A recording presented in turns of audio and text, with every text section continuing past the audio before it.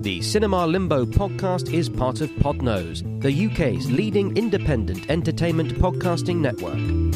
For episode archives of Cinema Limbo and all of the shows on the network, visit us at www.podnose.com. You can also follow us on Twitter via @Podnose or send us an email via admin@podnose.com.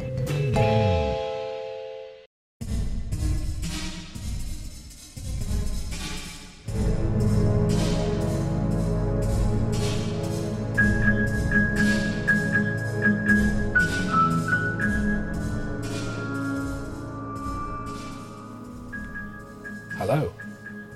The relationships we share with others can be complex, but what about those that they share?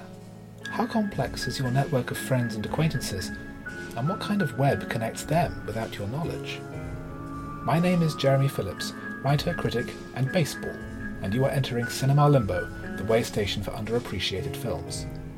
This evening's seminar is on the subject of the 1995 Brooklyn-based drama Smoke, directed by Wayne Wang, written by Paul Auster, and starring Harvey Keitel, William Hurt, Stockard Channing and Forrest Whitaker.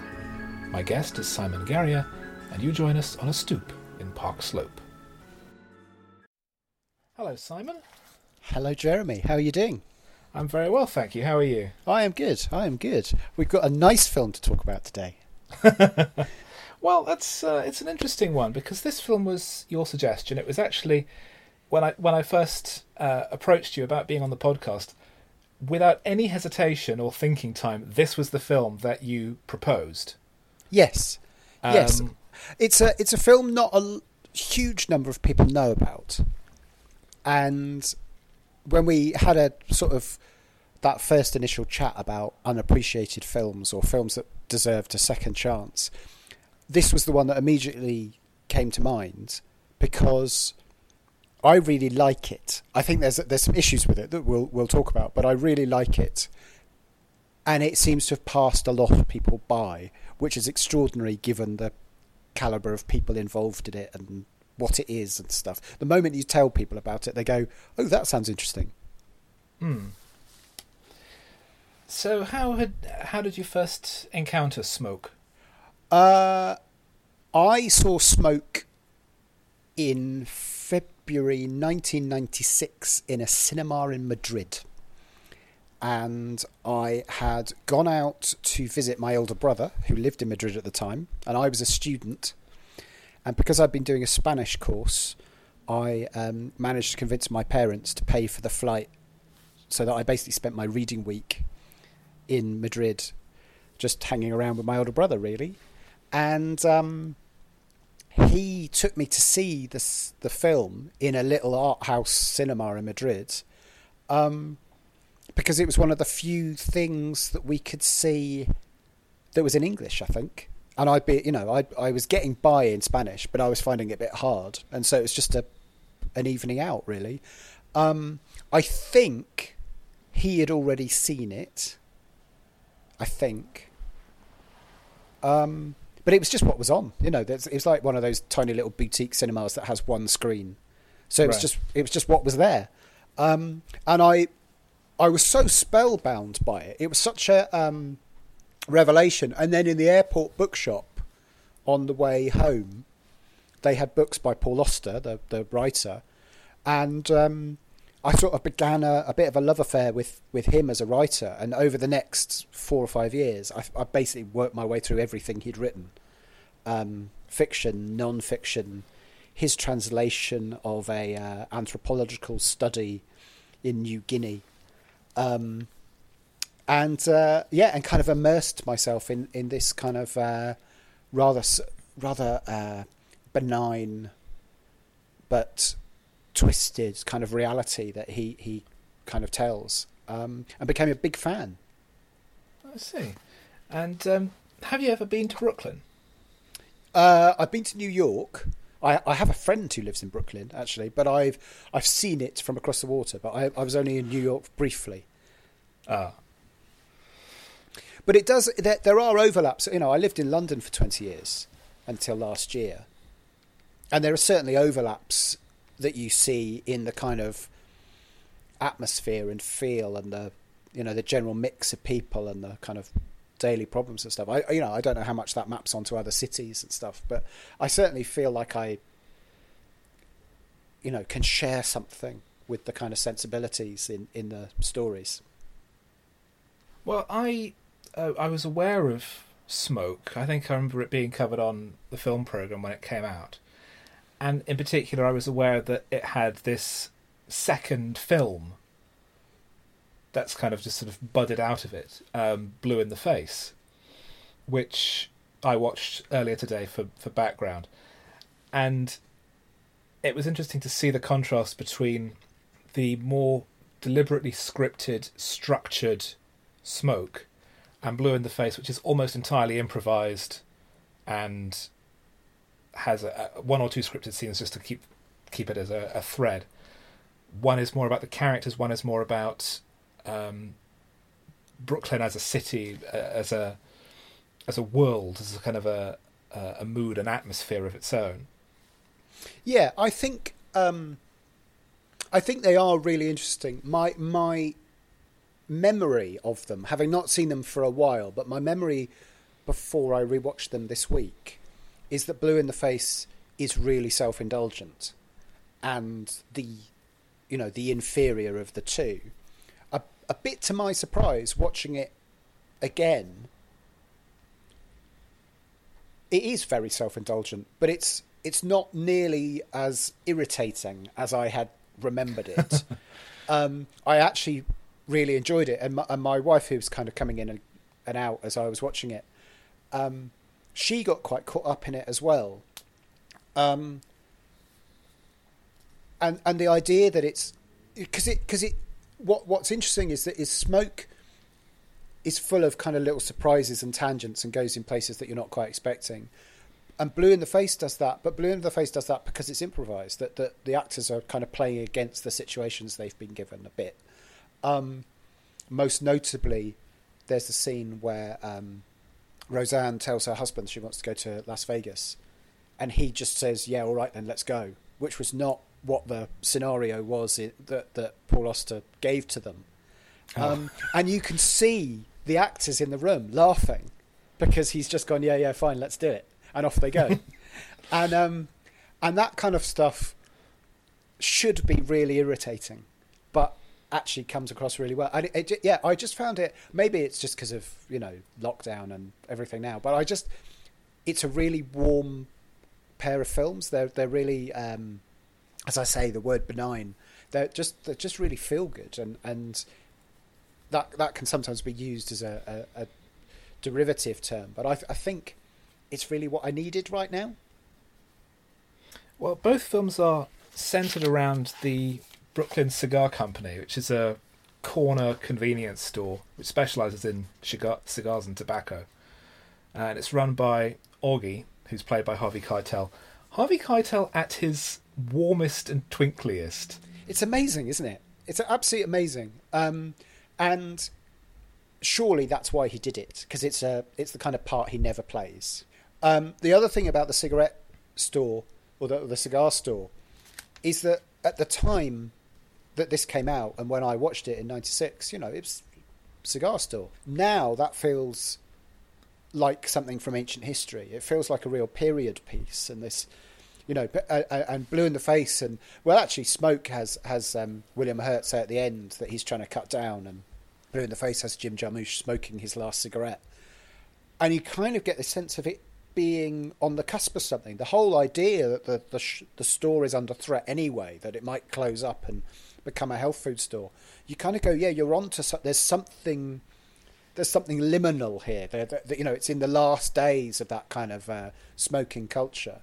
And so that kind of, because it's about these people that are united by smoke and the hot air that they talk and whatever, it feels like it's got it has a very definite sense of space and the place that it happens, but as a result of changes in how we view smoking, it has a very definite sense of time as well.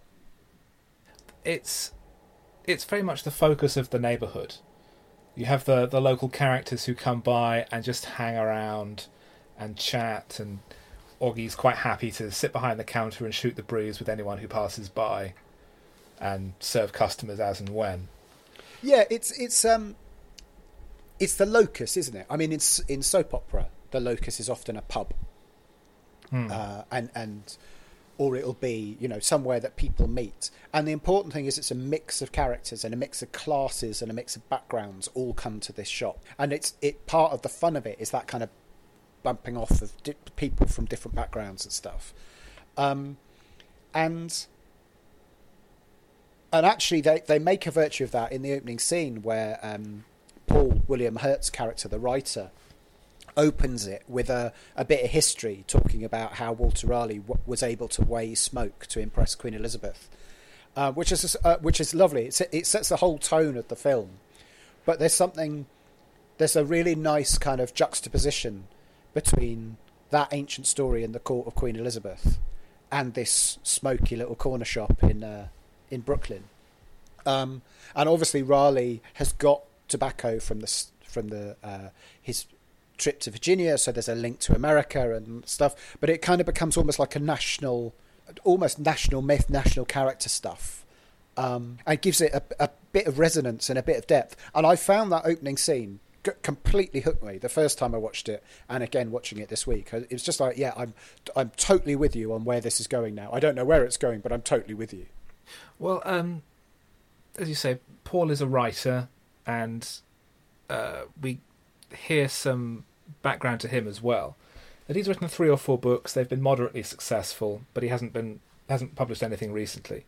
But he also has this backstory that his wife was killed in a bank robbery, and she was pregnant and had in fact stopped by the cigar store that day.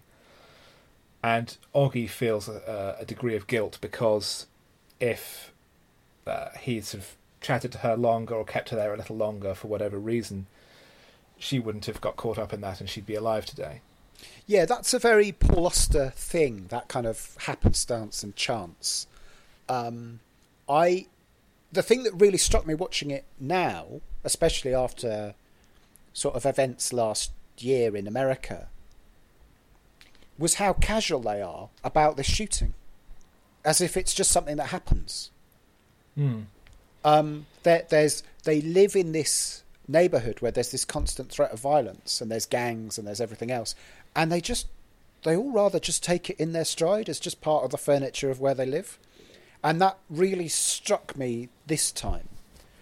And Paul, the death of his wife is, it's a bit of a cliche that you know, his situation is defined by the death of this woman. It's, but it's clearly given him writer's block. And it's not the only Auster story in which a writer has lost their wife and is struggling to write things as a result, as if I don't know whether it's amused, but part of the trauma of loss is affecting their ability to create. But what I think it does, for all it's a bit of a cliche, what it does is it opens Paul up, because Paul and Augie are then able to basically share some kind of emotional relationship that I don't think they'd ordinarily have. It's that link between Paul's wife and the store effectively grants license to them, for these men to kind of express their feelings. And I think that's an awful lot of what this film is about, is men expressing their feelings in a way that still seems very unusual in cinema. Paul, walking down the street, is distracted by something or in a daydream and almost hit by a truck, but is grabbed at the last moment by a young black man. And we get a caption on the screen, Paul. And that then clues us into the structure of the film, where we're going to see segments each devoted to a particular character. Yeah. Again, him being saved by the character that we first know as Rashid is that's another chance encounter, a bit like with Paul's wife and the shop. It's the same kind of casual encounter that then has some significance, because just as Augie feels a kind of debt to Paul because of what happened, Paul now feels a debt to Rashid because his life has been saved. He offers Rashid a place to stay for the night, but Rashid is reluctant and declines. But Paul nevertheless leaves him his address. Yeah. Meanwhile, Augie is planning to make a deal on purchasing a batch of Monte Cristo cigars that he can then sell on to the wealthy and powerful. Yeah, and it's just it all just feels very real, doesn't it? I felt you get a real sense of him, the day-to-day job, his attempt to kind of make something of himself or to get somewhere. That there's a, it's not like he's planning something that feels outrageous or wild. It just feels very much, yes, this is what an ordinary person might do. But is also revealing of the kind of class mix and social mix that he exists within. So you just get this sense of a much bigger and more complicated world outside the store. Paul arrives at the store just as Augie is closing up and just wants to quickly buy a packet of cigarettes. But he notices that Augie has a camera on the front counter. And then that leads us into a whole sort of exploration of Augie's character. That he takes a picture every day. And it's the same picture of the front of the store from the opposite side of the crossroads. And he talks about that he isn't just a shopkeeper and that what people see is not necessarily what he is. Yeah. I found that, I found that such a beguiling idea. And, there are precedents for this kind of stuff in art. Warhol famously did his screen prints of the same image that were all slightly different, the cans of soup or Marilyn Monroe. But Monet painted the same haystacks or the front of Rouen Cathedral lots and lots of times in different light. So there's a kind of artistic precedent for what Augie's doing, but it comes as a real surprise that he does it because of who he is, as you say, and he's this guy that runs the shop. And like his investment in the cigars, it suggests some ambition and a way of seeing things. But I really like that William Hurt doesn't get it to begin with and kind of has to be told to slow down and then take it. And then he spots his wife in it. And it's a really powerful moment, that real kind of connection. And again, that kind of, the kind of emotions that we see, the way that William Hurt breaks down and Harvey Keitel kind of comforts him, it's really subtle, I thought. I just thought it's really nicely underplayed and feels real and genuine. And, as I say, something that you just don't often see in films and stuff. And but it also is all about observation and just spotting things in ordinary life, which is, I think, what this film is all about. The following morning, Augie takes his picture, as he does every 8 a.m, while Paul is busy writing in his tiny apartment, when the doorbell goes and it's Rashid, who, through bluster, saying, well, I talked to my accountant and he's recommended that I come and stay with you. So there's bluster covering up for whatever other circumstances he's dealing with, and he's trying to pass it off as humour. Yeah, so and it's all storytelling, isn't it? So that they all weave these little stories, and all the kind of the more casualties, the more there's stuff going on, and William Hurt's character is always quite languid in this film, but that kind of stillness is all indicative of complexity under the surface, I think. So yeah, it's just fun, isn't it? You just know there's more to it than meets the eye. Are you familiar with much else of Wayne Wang's work as director? I've seen a couple of things, not for a while. Was he the director of The Cooler? Was that him? I'd have to look that up. No. No, I didn't think so. Made in Manhattan. Yeah, he did the Joy Luck Club, didn't he? Yes, that's right. Yeah. Which is, it's good. I must admit, I tend to think of this as a Paul Auster film because it seems to fit so smoothly into the kinds of books he was writing at the time. But yes, what were you going to say about Wayne Wang? Well, it was more just because we hadn't actually mentioned his name yet, so I thought it was worth bringing up because one thinks of film as being typically director-led. Yeah. But I think, as you say, this is probably more writer-led, more like the way authored television is now. The director is there to serve the vision of the writer. Yeah. I am a writer, so I bristle at the idea that the director should be the... I mean, films are collaborative, and my own experience of working on film is that there's no single person. You know, it's a collaborative media. Yes, as I say, because of my familiarity with Auster's books, I think of it as his kind of creative vision. I would need to... It's interesting. It's terrible, isn't it? Sort of my prejudice for the writer, but I would need to see more of Wang's work to kind of take that into consideration.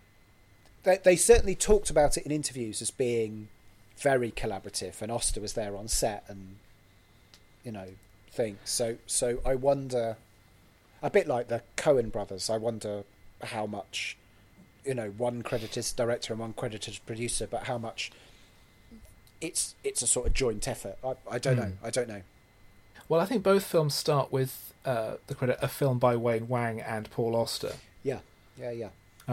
So even if there is a divide between writer and director, it is an acknowledgement that the finished work is a collaboration of the two disciplines rather than one taking precedence. Yeah. Rashid is very impressed by Paul's library at his home, and he starts to read through Paul's own novel. And we see a little bit of their life together as he stays in the flat, with Paul sleeping in the study, particularly this tiny little study behind the only other room in the house, in the flat. And then after 2 days, when Rashid is doing the washing up, he smashes the plate, which for Paul is the trigger to suggest that maybe it's time that he move on. Yeah. Particularly since he struggles to work in... struggles to focus on his work when Rashid is there all the time. Yeah, and it all seems rather casual, kind of. It's all rather real. It all just feels, there doesn't seem to be any artifice in any of this. But importantly, we are, they talk to each other. Rashid is reading the books that he wouldn't normally read. There's a kind of sense of that it is that this relationship is beneficial to both of them while it lasts as well. I feel that you kind of get the feeling that already Paul is coming out of himself a bit as a result. He's being forced to interact with someone else because there's no way he can get away from him in this tiny little flat. Yeah, exactly. He offers Rashid some money or some clothes perhaps that he can take with him, but Rashid says, nope, not a penny, not a stitch. And he does tell him that he liked his book and that he thinks he's a good writer. Yeah, which is fun, because I that means a lot, but it's also a source of awkwardness. What do you say when people say they like your stuff? But it's a kind of there's a bond between them, and they feel that, they kind of... You get the fact that as a result of him reading the book, he kind of understands Paul a bit as well. So it's all about a kind of... They've knitted together a little in their time together. And after he leaves, Paul... He sits and thinks quietly. The camera holds on him for a moment, doesn't it? Yeah. It's just processing through. A lot of the film seems much more written rather than directed. The camera is just pointing at things that are happening. Yeah. And it's just putting the script on the screen. It's not using particularly visual techniques in terms of the storytelling. It's rather like, for want of a better comparison, Woody Allen, also very New York. His directing style is very plain and straightforward. He just points the camera at what's happening and lets the writing do the heavy lifting and the acting. Yeah, I think part of it is because we are invited just to observe what's happening in the way that, so that it's not very fast cutting. As you say, we're often, that's most evident when Oggy tells his story at the end and the camera just very slowly moves in on him. But it is just an act of observation, and we are participants in that. So yes, I think it's a very conscious way of doing it. That is, a conscious part of the kind of story that this is, and ties into that nature of observation that we've had already. The directing is deferring to the writing, rather than trying to bring a directorial style. It's saying, no, bring the writing style onto the screen, and also just the naturalness. Let that do the work. Yes. Yes, and also the naturalness of it, the kind of everyday nature of it. So the directing is not very, there's not very much in the way of flourishes. It's you feel you could be in the room. Yeah, that's exactly it. And you feel you could be in the room with them. And there's little in the way of music during the film. There's some diegetic music within scenes, but there's very little score, as I remember. So the score certainly very little that jumped out. Yes, it's usually used in transitions, so between scenes to mark the passing of time. So you'll get things like a train going across a viaduct, and there'll be a bit of a piano flourish and stuff. I actually think there's more music than you would initially be aware of. The music's by Rachel Portman, and I think it's just right. It's really it's got that same kind of gentle thoughtfulness of it. The typical way to do New York is to either do jazz or to do something brash and modern and whatever. And this kind of avoids either of those cliches and has something. The music it actually reminded me of is the score to Withnail and I, with that kind of sad theme in the background, that kind of Wurlitzer theme in the background of Withnail and I. That same kind of slight melancholy to it, I think. Right. I mean, at the end of Blue in the Face, there's a very long list of credits for all the music. Yeah. Used in the film, and there are numerous musicians in the cast as well, like Lou Reed and Madonna. Yeah. And yes, that's much more reflective of the kind of Blue in the Face is much more doing that kind of thing of here's a melting pot of music and different types of music and different cues of history and art and whatever, and it shows bits of old film and stuff. So I think that kind of hodgepodge nature is much more what Blue in the Face is anyway, and Smoke is its own thing. Blue in the Face perhaps feels more like it's Wayne Wang's film. He's taking his starting points perhaps from Auster's ideas, and then it's more of a. I mean, it's an actor-led film because it's so much of it's improvised, but it feels much more like a film rather than a literary work. Yeah, and Smoke feels more literary.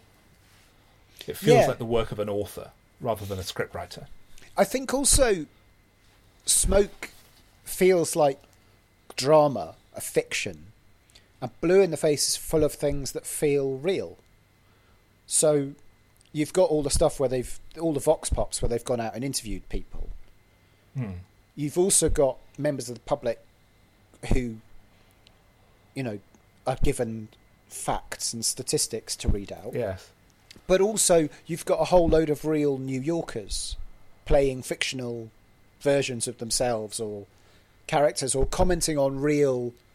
Even the fictional scenes seem to be commenting on real bits and pieces. So there's a scene with a ghost that is all which I think is the bit that I really just kind of struggle with.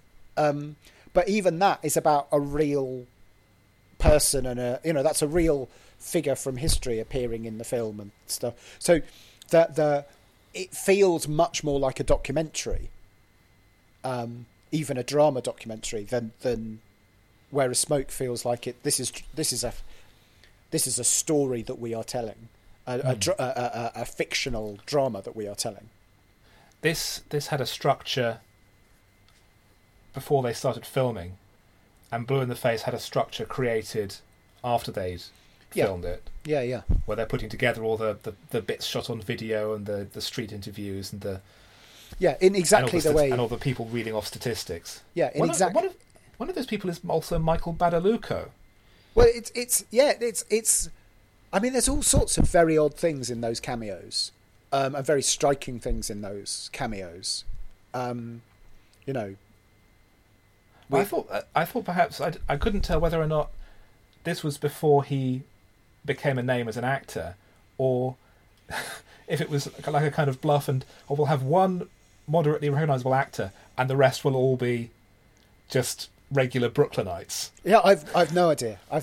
It's there's all sorts of things, and Michael J. Fox turning up in his shorts and stuff. Yeah, just lots of very odd things in it. But I don't know. Without talking to Oster and Wang, I don't know. Lily Tomlin is a homeless woman obsessed with Belgian waffles, for a role for which she was apparently nominated for an award. But she's playing a man, isn't she? She's got a beard and moustache, I think. I couldn't really tell. I mean, right? Yeah, I think so. But then we go off on a whole tangent explaining about the connection between Brooklyn and Belgian waffle culture. Yeah. Which is as important as baseball. I don't know. Yes, it's all. Yes, it's. But then I think that strikes me as the sort of stuff that comes up in documentaries. Having made documentaries, that's the kind of stuff where you go, "Oh, we've got this, and we've got this thing that we weren't expecting, and we can make something of it." I don't know. Well, we have the next chapter in the story, headed Rashid, and Paul is working in his little office. There's a knock at the door, and it's a very angry African-American woman who's looking for her nephew, Thomas Jefferson Cole, who it turns out is Rashid. And she's demanding to know why Paul would invite him home, and assumes there is some kind of sinister intent. Yeah. Which Paul denies, naturally. And he had assumed that Thomas or Rashid had gone back home to his parents, but actually he hasn't, because his parents have died some time ago. Is that right? And he now lives with his aunt? When he was very young, yeah. So or his mother had died when he was very young. So yes. So what you get there is the story could take a really dark turn here. With Paul accused of, it could go in the, if Rashid or Thomas turned up dead or something, then Paul's relationship suddenly, as you say, has this sinister thing going on. And can he prove that it's innocent? Would anyone believe him? It could be that kind of story, but it's not. And actually, he turns it round fairly quickly and sits the aunt down and chats to her and stuff. I think. I don't know. Does that feel convincing? I think there's also an element of kind of wish fulfillment in the idea of this writer who, when he tells his fascinating top fact stories, everyone sits around fascinated, quietly listening to him expound on, whatever it might be, Bakhtin smoking his book, or Raleigh weighing smoke, or whatever it might be. Yes, this is not my experience as a writer. People tend to, throw themselves into traffic rather than listen to you expound your great anecdotes. Yes, so it's all part of the kind of coziness of the story that he can turn these things around so quickly. But but we do get a hint that there's something very serious going on. That in this cozy world of whatever, there's actual genuine danger. Yeah, I think generally that works very well. It's mentioned that Thomas's father has been seen recently at a gas station outside the city, although the aunt says that as far as she's concerned, the son of a bitch is dead. Yeah. And then we cut to a country road with Rashid walking up to a gas station where a mechanic is working. Yeah. And he sits across the road eating his lunch and watches the mechanic working. Yeah, and it's again that nature of observation, that there's truth in observation, and I think all of that works really well because we know what's they don't really spell it out. We can join the dots of what's going on. We've no idea which way it's going to go, or quite what he wants from his father. And Forest Whitaker plays it with a level of menace that feels, right. And genuinely you don't know where any of that's going to go. I thought that was really well done. There's loads of fun things like him using Paul's name, which just, is funny. I just think that's really funny when he and that kind of web of lies he weaves as he goes about. I think all of that works very well. The mechanic Cyrus crosses the road and tells Rashid that he doesn't actually like being watched, and he can move along, and he thinks he's casing the garage anyway for a robbery. But he also has a false arm. Rashid offers him the sketch he's drawn of him for $5, or suggests that Cyrus could hire him. But Cyrus says, well, you've been sitting here for however many hours. How many customers have you seen? Yeah.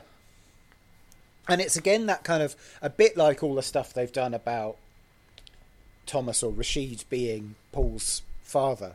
All of those kind of, that kind of silliness of it.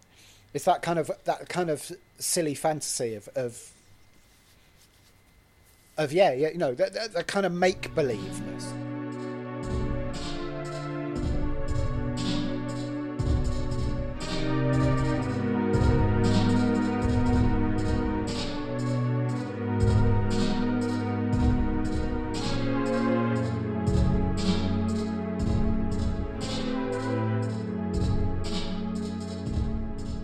So where were we? We're just about to have Ruby enter. Yes. Ruby's a kind of wild card, isn't she? She kind of comes in left field and shakes everything up a bit. And it means that having introduced this idea that Augie is a sensitive, observant character, it kind of blindsides him a bit that this ex-girlfriend of his turns up from years ago and tells him about a daughter that he didn't know he had. I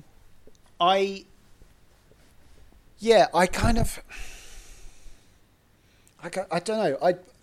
Do I buy that? I wonder if it would have helped if they had met periodically over the years, if he had a suspicion that he might have a daughter, something of that. So it's not quite it doesn't come completely out of the blue. I don't know. I found, as I was writing notes, I kind of wrote question marks on it. But I'm not sure what I would do to make that more. It also feels, it's also the first thing. So Cyrus with his prosthetic arm, and it's a very basic prosthetic arm, suggesting again that he doesn't have very much money and things. That all feels real. Her eye patch and her kind of wild demeanour doesn't. It all feels like it's come out of a different movie, maybe. And I think that's good. It shakes things up a bit. But yes, I'm. I guess my kind of instinct would be to rein some of that in a bit. Augie is fairly adamant that the daughter can't be his. This 18 or 19-year-old girl. whose name appropriately enough is Felicity. Yeah.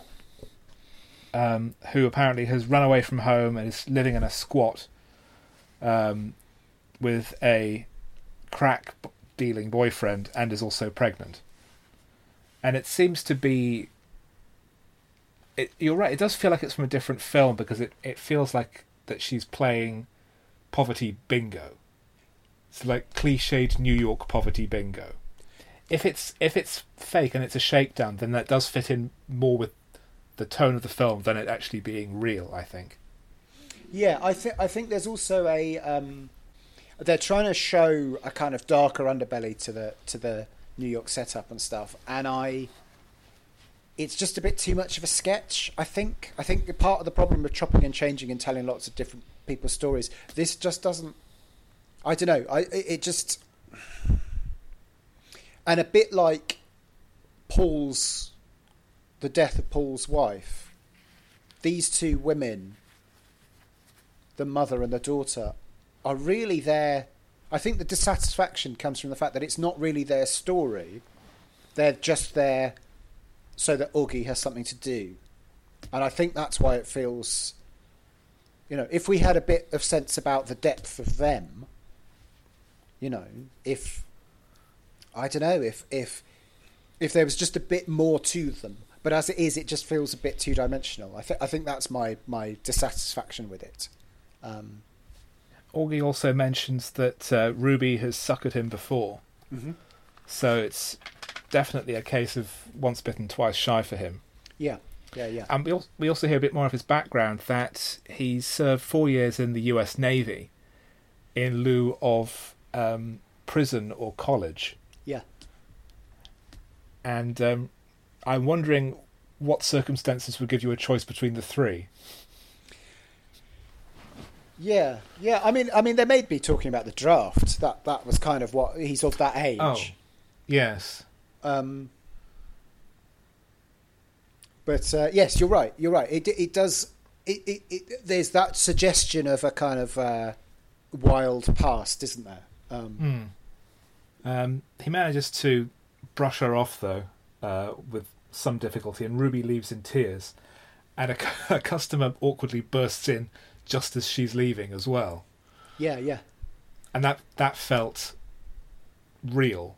Yeah. Because I mean, it's a shop. Someone's going to walk in eventually. Yeah, and it also plays on the thing that Jimmy, played by Jared Harris, is supposed to have kept people out.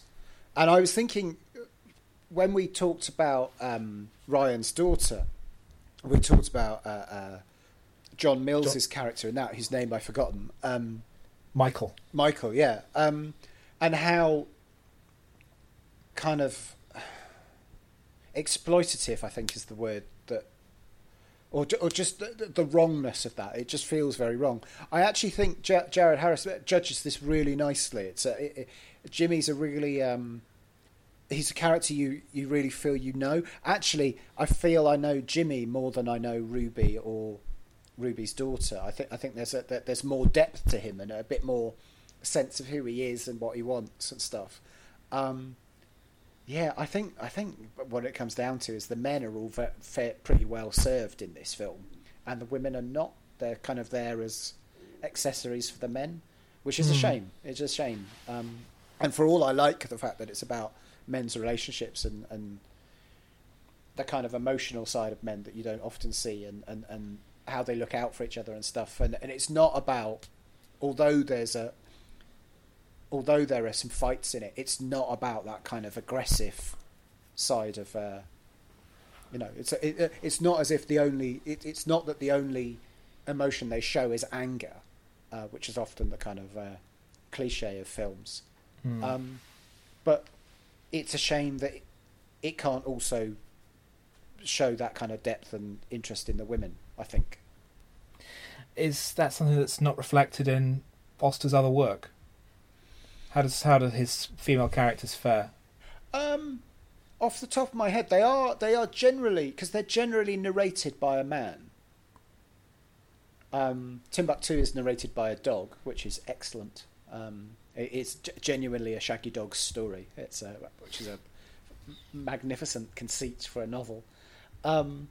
Yeah, they're generally about, and it's funny. I suspect if I reread them, I would find them more objectionable on that score now. But at the time that I read them in the late 90s, they seemed pretty. They seemed pretty good on rounded, strong, kind of dynamic women. You know, interesting women, not just coat hangers. Yeah. And and now I wonder what I would find if I read them. I think in Blue in the Face, actually, Madonna manages to just suggest in that short cameo that there's a whole life going on there. There's something interesting going on in that woman's life, and you know the way that she turns up and does her song and then walks off and stuff. You kind of go, yeah, this is not the job I want to be doing, but I'm pretty good at it and whatever. And you just go, I don't know. I don't know where I'm going with this point. I just think in Smoke, there's not enough for the women to do, which is a shame. Rashid is still watching Cyrus as he works, and Cyrus eventually offers him a job. That the building in which the gas station's housed is in a bit of a state, and there are rooms full of junk and old rubbish, and he suggests that he can pay him $5 an hour in return for clearing these rooms out. And they haggle over whether or not he's going to be under contract or if it's going to be a freelance gig. Yeah, it's fun, and it's all part of a sort of gaming that Thomas is doing.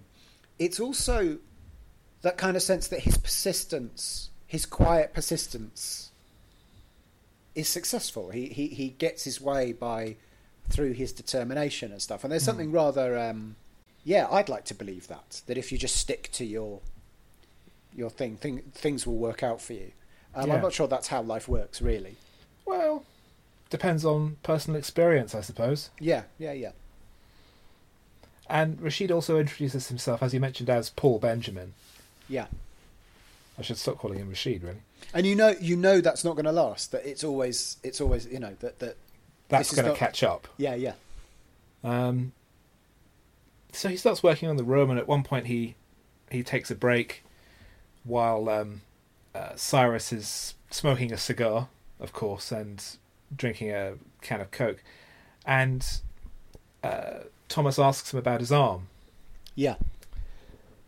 And Cyrus tells him a story. And again, it goes back to storytelling, as you said, that God saw him as being a bad person, so he filled him with spirits and made him crash his car and killed a woman in the process and took his arm as a reminder. Yeah. And so it was replaced with a hook. And that's, I think, why he has this very basic mechanical hook, that it's for him to remember what a kind of person he was, and that this is what the price was, rather than a more realistic prosthetic. It perhaps also serves as a way of keeping distance with other people. Yeah. It's interesting because all the stuff about how there's the sort of thing about the use of God in that basically takes some responsibility off him, and yet what you can see in that story is his regret and his remorse. What I think this is then introducing is an idea about redemption, and how do you make recompense, and how do you live with the fact that you've got something wrong, that you fucked up. Basically, that's what this is about, and that's going to be relevant to Thomas himself in what Thomas does because he's made the mistake. It's kind of the sense of debt owed to people. That's how Paul and Thomas get together in the first place. It's Oggie's feeling of debt to Paul. So there are all of these kind of echoes running through the story. I think that's I really like the way that's done. Cyrus's wife and son arrive to pick him up at the end of the day's work, and they play together. But Thomas says that he's going to stay behind to read, and we then see back in Paul's apartment that Thomas has brought him a television, which we'd previously seen in one of the rooms in the gas station. Yeah. And again, it's a paying off of a debt, isn't it? That's the thing. And it's specifically a television on which to watch the baseball game. Yeah. Because baseball always comes back as this very important spiritual leveler in Brooklyn. Yeah, it's also that kind of idea of sport as the thing that men can emote about when they can't. So that them watching the game together is a really important sign of their friendship, isn't it? It's like a real, and also it gives Paul a break from his work, so it's him chilling out a bit as well, which is the kind of part of the thing, and he's brought something that he doesn't know that he was missing. I think that so it shows that Thomas knows him as well. It's that connection to the world in general where you get a sense maybe Paul shut himself off from the world slightly, aside from his visits to Oggie's shop. Yeah. So the television is both a window onto the world and a way of connecting with other people through the shared experience. Yeah, yeah. He's about to leave on business, as he says, but Paul calls him back and sits him down and tells him about his aunt coming to look for him, and gets him to talk about what his situation actually is. Mm-hmm.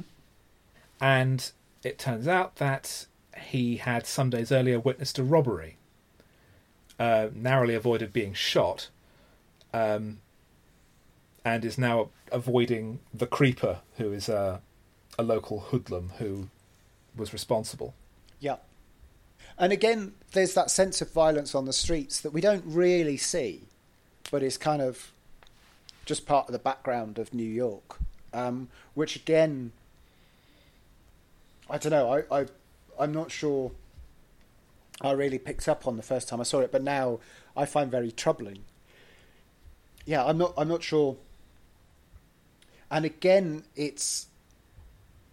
there's that sense that Thomas is making light of things because there's this very serious thing that he's running away from. So it's a kind of fear response. Mm. He's seeking out a parent who will look after him. Yeah. I mean, I think in that way the film maybe reflects how New York was at the time, pre-Giuliani, pre-broken windows, it being refurbished and buffed up into the international tourism destination. Yeah, maybe. I don't know. It just feels very striking now. I mean, now Brooklyn, particularly Park Slope, where the film is set, that's much more of a gentrified bohemian neighborhood. Okay. A lot of podcasters there. Right. Oh no. Yeah, I mean, there goes the neighborhood. Yeah.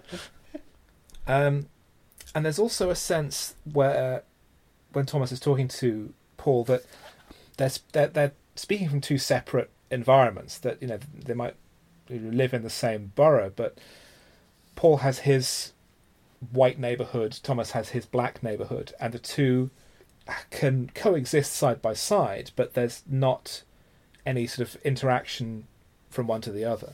Yeah. And that's certainly something that it's a concept that I think has become increasingly relevant now. Mm-hmm. And we have the next chapter marker is about Ruby. She arrives in the shop. She arrives at the store and demands that Oggie get into her car and takes him to her daughter, even though he's still denying that it's anything to do with him. He does agree to go with her, and they get out in basically a horrible slum. I mean, not just the working class projects, but it looks like it should either it's been on fire or it deserves to be. Yeah. As Oggie refers to it as a neighbourhood of happy, prosperous people. And we meet Felicity, played by Ashley Judd, who I didn't realise was in the film. Mm-hmm. Who is, I mean, even with the mitigating circumstances of her living in terrible circumstances and in appalling poverty, is still an awful person. Yeah, and it's It's what a friend of mine used to refer to as broken glass acting. You know, that kind of, it's just nasty and life is tough. And part of her, you know, part of her anger at her mum is sort of misdirected because it's about the horrible situation she's in. But it's really, there's nothing good about it. And I said earlier about how Paul is able to turn around Thomas's aunt very quickly. There's no hint of that here. It's just, this is an awful situation and there's nothing Augie can do, or that's the way it seems. And again, it's that, yeah, it's a kind of he's a witness to it because he can't be involved really. There's nothing, there's no way that he can put that right. No. Felicity warns that her boyfriend Chico is going to be coming back shortly, and also she mentions that she'd had an abortion only 2 days earlier. Yeah, so yeah. It's all pretty grim, isn't it? Yeah. Meanwhile, Paul tells Thomas a story about a skier who was swallowed in an avalanche and died, and whose son becomes a skier and many years later finds his father's body, and he's been preserved in the snow, and he looks exactly like him, except the father now looks younger than the son does. Yeah, and that's a very Oster kind of thing going on. I think that's in one of his books as well. But it leads to they then go out to the bookshop, don't they? And because it's Thomas's birthday. That's right. And yeah, so Paul buys him some books, and Thomas asks out the clerk, and he sweet talks her, and the clerk is sort of a bit awkward about the relationship between Paul and Thomas. So Thomas says, "Well, actually, I'm his father." Yeah, and it's you know, and it's playing on that thing about the father is younger than the son from the story. It's again that kind of silly fantasy, and you kind of have to make a conscious choice to go with it, don't you? That's kind of what the woman in the shop is being required to do. And so she goes out on a date with them, doesn't she? Yeah, goes out for a little birthday party and in a bar, and Paul dances with the clerk, and Augie arrives with his girlfriend Violet, and Augie reminisces about being 17 himself and says, "Oh well, maybe you'll grow up to be a great man just like me." And it's sort of a nice, sort of supportive environment. And Augie even offers a job to Thomas, working in the store, you know, clearing up and stacking shelves and that sort of thing. And it's sort of, things seem to be going in a much more positive direction. He's developing these friendships. He's getting, you know, some kind of support, and Paul is developing as well. You know, he's out at the birthday party and seeing friends, and yeah. It all seems to be going in the right direction. Yeah, you're right. And I think then with Thomas joking about how he's Paul's father, in a metaphorical sense, that seems fair, because Paul's learning from him. He's learning about his environment and learning more about the world from this other person. And there is a much more balanced relationship between the two, I think, than something as basic as Paul taking him under his wing. I don't think that's the case at all. Yeah. There's a parity, isn't there? Yeah. Paul tells the story about the author using his manuscript for toilet paper. Yeah, Bakhtin. Yeah, the famous story. Yeah. I'd never heard that. Not toilet paper, cigarette papers. He smokes. Oh, his cigarette book. paper. Yes. So he smokes his book, and you know, which ties into the themes of the film and stuff. But it's also that idea that, could you do it as a writer? Could you smoke your own book? Yeah, it's a sort of philosophical thing as well as everything else. Well, I don't smoke, but it depends how long the Andrex lasts. But also, you think you're going to die, so because it's during was it in the siege of Stalingrad or something like that? Yeah, Leningrad. Leningrad. Sorry, yes. And so what matters in your last moments? That's kind of the idea, isn't it? Mm. Having clean underwear. Yeah. They find a package or something in the shop. Oh, they find a package in the bar. I remember now. No, so Paul tells the story, reaches up to get a book, and as a result of him reaching up to get a book, finds the bag of money. Yes, the money that, it turns out, Thomas had picked up from outside the robbery where it had been dropped, and it's almost $6,000. Yeah, and his story about what happened turns out not to be true again. Again, he's been lying or dodging around the facts of what really happened. While in the store, he's mopping the floors while Oggy goes out. And he leaves the bucket rinsing in the sink, but angled in such a way as it overflows onto some boxes nearby, which are the boxes containing the very expensive Monte Cristo cigars. Yeah. And so he's ruined Oggy's dreams and his plan and stuff. But also it's that Oggy it's almost as if Oggy has been punished for helping Thomas. There's that kind of thing of he's the last person who deserves this. What I think is interesting is then you get Paul interceding and getting them to meet over a table and stuff while they try and sort this out. And again, it's that idea of what can you do when when you've got something wrong. You have to own it. You have to kind of face up to it. And I think that's a really another film might have held that off until later, so that it's what happens at the end of the film. But this is just like, no, you deal with it straight away. I think that's really interesting. Oggy is obviously very angry that he's lost that much money, but he's also concerned about the damage to his credibility. Yeah. That loss of face that I can imagine is important in such a close-knit environment. And he seems less concerned about the money. Yeah. So Rashid just hands over the bag of money. But Oggy won't accept it. Yeah, except he does when it comes down to it. He does take the money. I also love the thing of Paul saying, you've got to say something nice to each other, and they both swear at each other. I think that's really funny, in that it also underlines the fact that things are going to be okay. They're not going to be fine, but they're going to be okay. I just think that works really well, and it's not about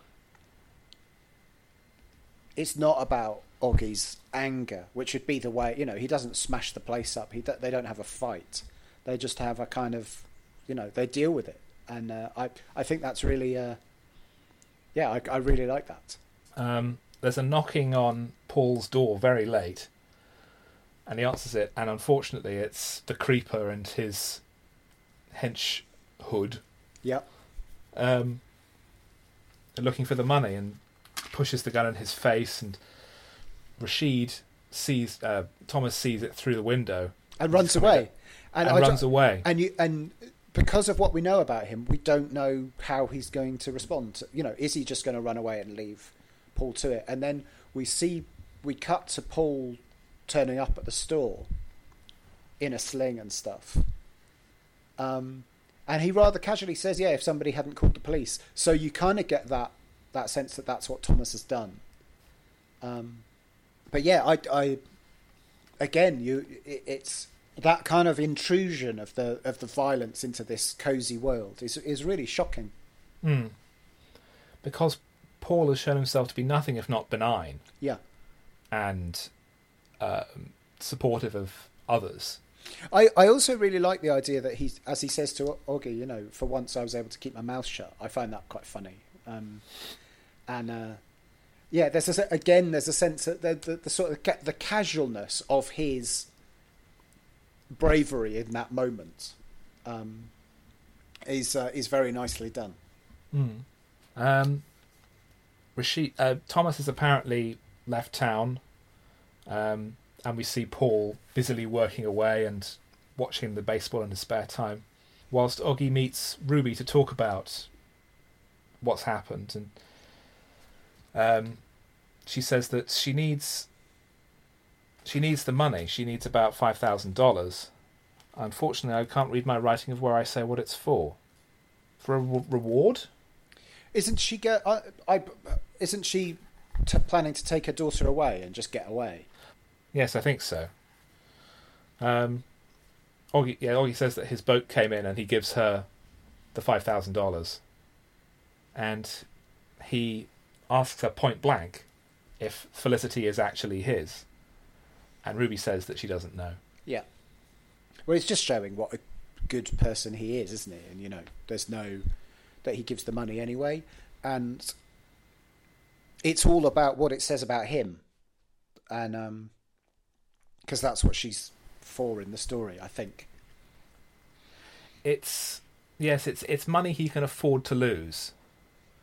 But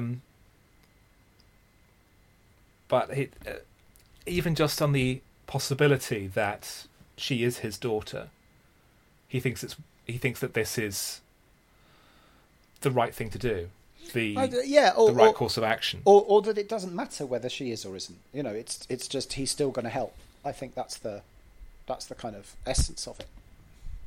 Well, then also it's not going to do his credibility any harm if he's worried about having it rebuilt. Yeah. The next chapter is Cyrus, and it starts in Paul's apartment where the phone rings, and there's nobody in, and that's the whole scene. Yeah.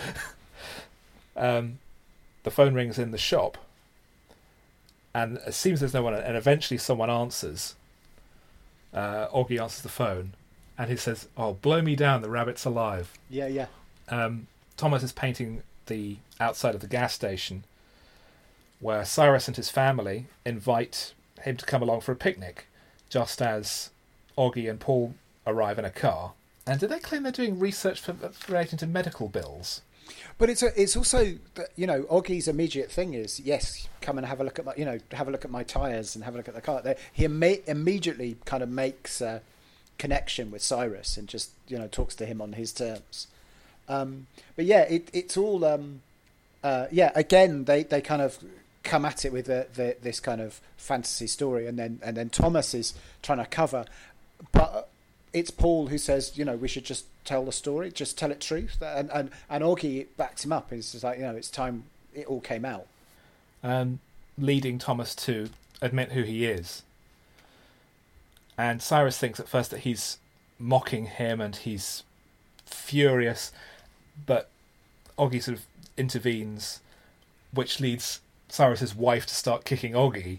Yeah. And which pushes him into Paul, and it turns into this like flailing arms and legs. Yeah, it's farce, isn't it? But that farce is all about undercutting the cliche of Cyrus losing his temper and being angry and stuff, which is, that would be the cliche. And then we cut from that farce to that awkward picnic, which I think is really nicely done. It's really, and Cyrus and Thomas stare at one another, but Cyrus offers Paul a better cigar than the one he'd normally have, and that seems to be the healing moment.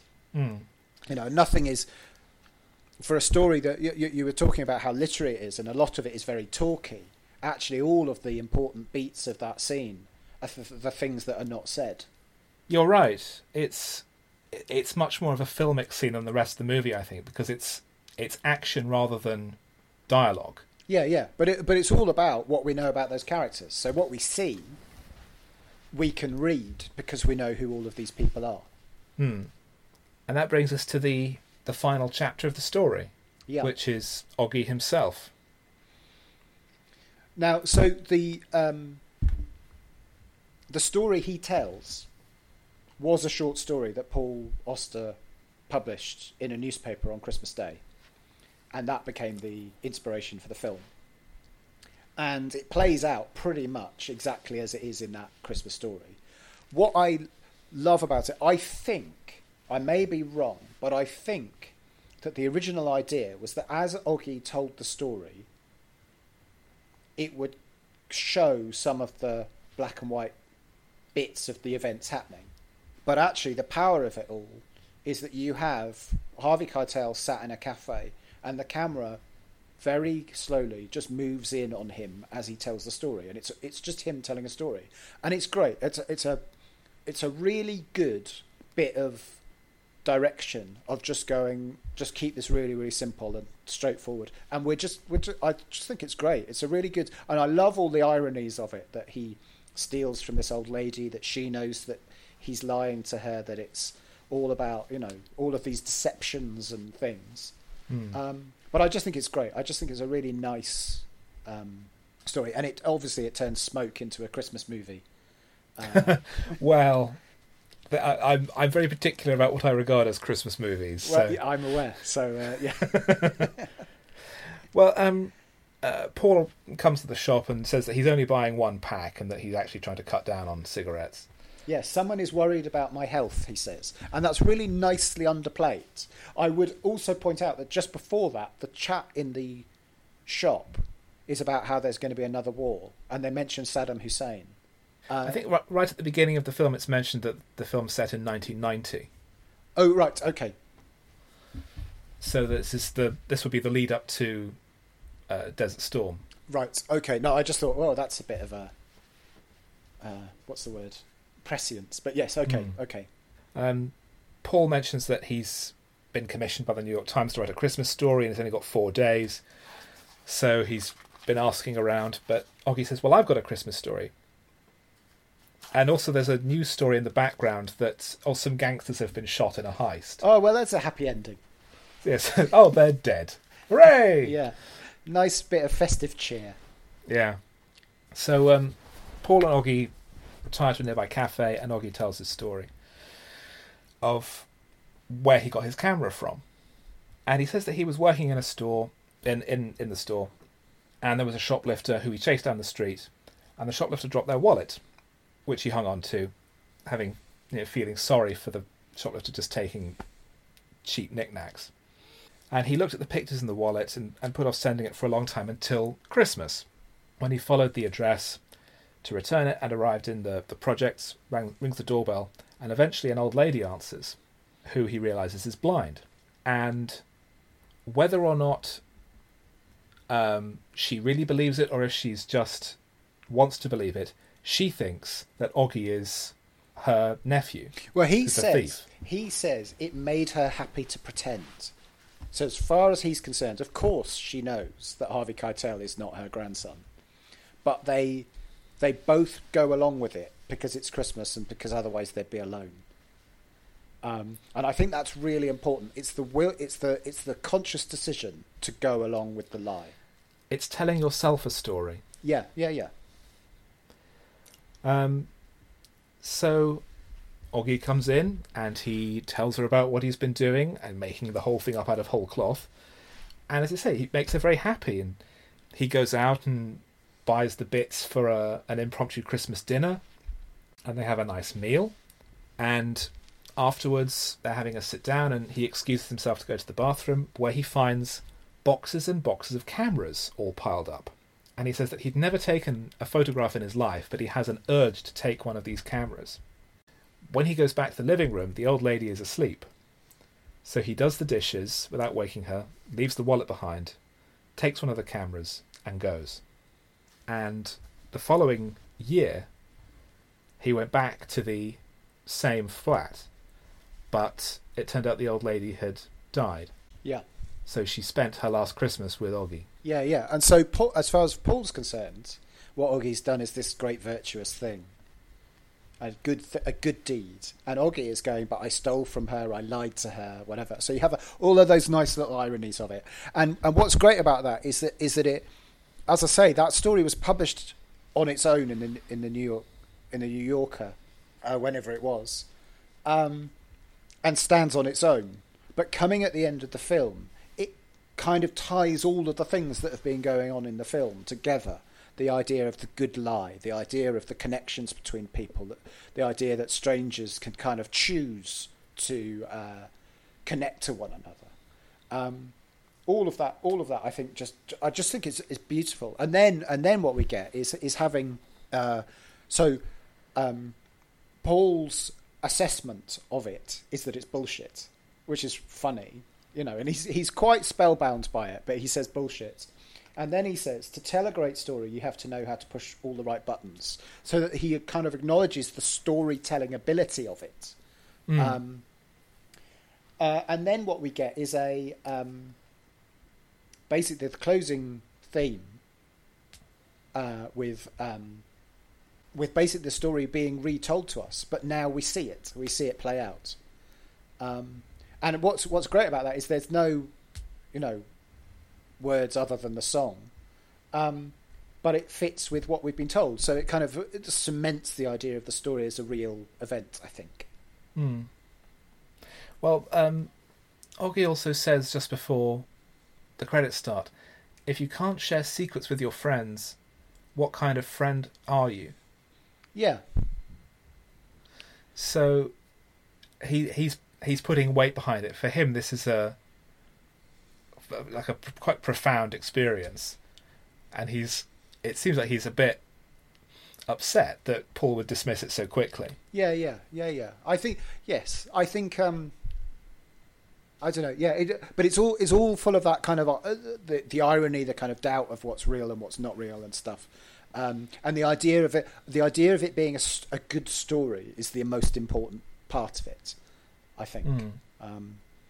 Yeah, and I find that all utterly bewitching. I just think it's such a brave choice just to hang on Harvey Keitel telling that story, and it's just captivating. I absolutely love it. Absolutely love it.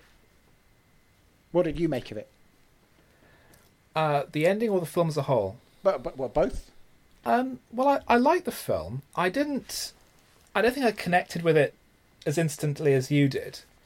And I think because maybe the themes didn't jump out at me as the way they have for other people. I found it relatively lightweight and more of a mosaic rather than interconnected. But I did enjoy it, and I thought the performances were superb. I thought Harvey Keitel was excellent. Mm-hmm. But because of the way the film is divided into separate chapters, it felt more that they are a mosaic and sketches of this environment with the cigar store and Oggy as the centre, rather than being a web everything emanating outwards rather than being connected around. Sure. If you see what I mean. Yeah. I'm using hand gestures, listener. Yeah. A kind of radial plot rather than a linear plot. Yeah. It's sort of interconnected with outer circles as well that connect across. Yeah. I think I once heard it described as Pulp Fiction but without the violence, which I think is quite a good description of the structure. I would prefer this to Pulp Fiction. Yeah, I think it's also... and there's bits of it, as I've said, there's bits of it that I find difficult. More so of Blue in the Face. But I find, seeing Harvey Weinstein's name on the credits makes a whole load of things kind of pop out, like the fact that Myra Sorvino's in Blue in the Face. Yeah. And I think the character of Violet, who is, she has a very small role in Smoke, but there's more of her in Blue in the Face. And she's played by Mel Gorham, who really, she's a really sort of dynamic part of Blue in the Face. She's really, really good, and you really feel for her, and she's really fun. But there's a whole load of stuff that makes me, all of the kind of the roles of women in the film. Suddenly, I find myself kind of going, it's uneasy. Yeah.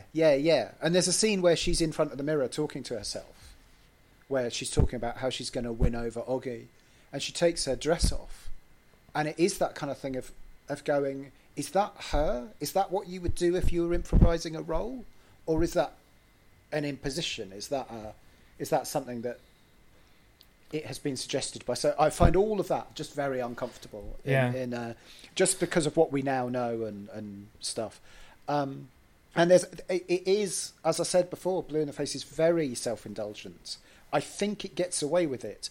The thing that kind of bothers me about it more than anything is how much scenes just cut. You know, they've just cropped the best bits from a scene, and you just kind of feel maybe things could have been, maybe there was a more elegant way to edit it or to cut away or to stuff. But there's an awful lot of transitions in the same scene. Where they're cutting out, you know, bits of the improv that didn't work. Yeah, and you know that's kind of the nature of it, that you just want the best bits. But I just there's a bit of me that feels that there's a more elegant way to do that, I think. Well, I can understand it existing in business terms as well, because it effectively gives Harvey Weinstein 2 movies for the price of 1. Yeah. Have you seen the other Anchorman film? The one that's made up of all the deleted scenes and subplots they didn't use in the first film? No, but I have seen the Inspector Clouseau film that's like that. The one where Clouseau... Oh, Trail of the Pink Panther. Yeah, where Clouseau is played by Roger Moore. That's Curse of the Pink Panther. Well, there's the one... Yes, but there's the one... Because they made... Trail of the Pink Panther is the one with lots of unused material. Curse of the Pink Panther has no Peter Sellers material in it at all, and it's about another detective looking for the missing Clouseau. That's right. Okay, yeah, no, I muddled them up, but yes, they were shot simultaneously, and they're both dreadful. Yeah, that's the important point. They are, and in spectacular poor taste as well. Yes, I believe Lynn Fredericks sued, and David Niven is dying in it, and looks really, really unwell. And his voice was dubbed by Rich Little, I believe. It's just awful. I mean, Roger Moore as Clouseau is the one saving grace, because it's Roger Moore mid-Bond making a complete fool of himself, and I think he's very funny. And extraordinary. Of all the people to play Peter Sellers, that's the strangest piece of casting. If Clouseau had plastic surgery and to look like anybody, of course he'd want to look like Roger Moore. I suppose. Yeah. But yeah, so I think I think Blue in the Face. I think Blue in the Face is really interesting, but it's interesting in comparison to Smoke. I'm not sure how well it stands up on its own. It feels very. It's like a DVD extra. Yeah, and yes. If the viewer has enjoyed Smoke, as they should, they will probably find Blue in the Face interesting. But I don't think you could watch Blue in the Face on its own, because there's no sort of grounding on what this environment is. Augie and Violet are, I think, the only characters who overlap. No, there's a few. No, some of the regulars in the store as well. Yeah, and Vinny, who owns the store as well. Oh, yes. And yeah, but it's noticeable that William Hurt isn't in it, and I wonder, it's strange that he doesn't have a cameo in it. I think also, I think my main thing is that Blue in the Face is a much better film than it ought to be, given what it is. But all the self-indulgences, I think, play out pretty much fine. It's much more enjoyable than the kind of vanity project that it really is. I think part of that hangs on the fact that they find interesting things for the various characters to do. And some of it's very funny, some of it's rather profound. I really like the idea of, I think that Jim Jarmusch thing of wanting to have his last cigarette with his last smoke with Harvey Keitel, it just works really nicely. I think that feels profound. It speaks to all the things about a changing time, that smoking culture is changing. And I really like, I think it's quite funny having Michael J. Fox and Madonna and RuPaul and whoever else turn up at this little corner store. And it's kind of fun using the archive footage and the vox pops and stuff. It feels like it's got something to say. But yeah, I think, as you say, I think it feels like it's a companion piece. I've got the DVD where both films are together, but I noticed that that's quite hard to come by now. They are sold as separate films now, and I find that quite an odd. They seem such a companion piece that I, as you say, I find it very difficult to see how you would respond to it on its own. How to Get Ahead in Advertising, featured previously on this podcast, listener, is not available on its own in the UK. You can only get it in the, I think now out of print, Withnail and I Blu-ray. Okay. And it's included as a special feature. Wow. That's the logical way, I would say, of releasing Blue in the Face. You put it on as the second disc of a deluxe release of Smoke. I think it struggles to justify its existence as a standalone film. Yeah, I don't know. Entertaining though it is. If people will buy it, I guess. There's also odd things, though, that the posters for the film. Yes, I noticed that. They really play up the legs of the female actors. And the poster for Blue in the Face has Mira Sorvino in it, who's in it for less than 5 minutes. Yeah. And they're also... it's Harvey Keitel as the lead, but with a beard, suggesting that all of that was done later. Yes. They're not in any way representative of what the films are. It's all very, I suspect the. It's Weinstein salesmanship again. Yeah. So it's interesting. It's, and all of that, as I say, just I don't know quite how to articulate it, but just there's something rather uncomfortable about all of that, just because of what has come to light since.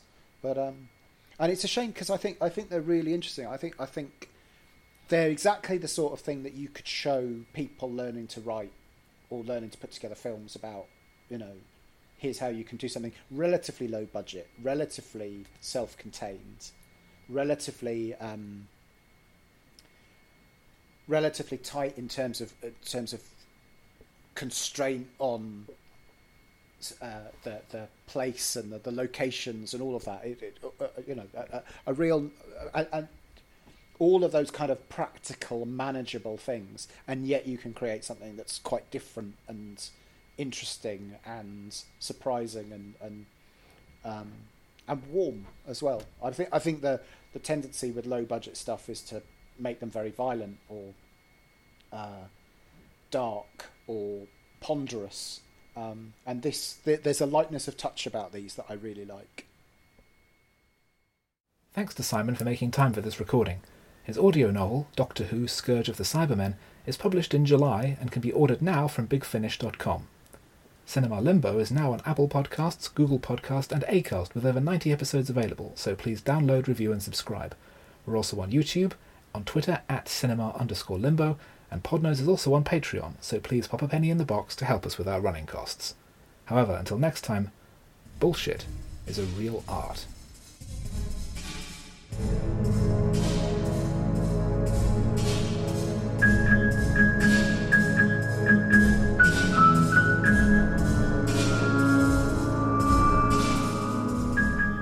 You have been listening to Cinema Limbo, hosted and produced by Jeremy Phillips with editing and music by Philip Alderman. Cinema Limbo is part of the Podnose Podcasting Network, so please visit us at www.podnose.com.